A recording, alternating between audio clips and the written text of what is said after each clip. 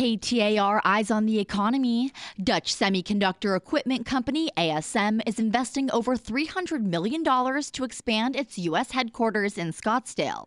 ASM CEO Benjamin Lowe says the research and development facility will bring 500 jobs to the area. The many innovations we pioneered in Arizona have found their way into computers, phones, medical equipment like MRI scanners, data centers, cars, and AI applications everywhere. The company's ties in Arizona go all the way back to 1976 when ASM first established their North American headquarters in Phoenix.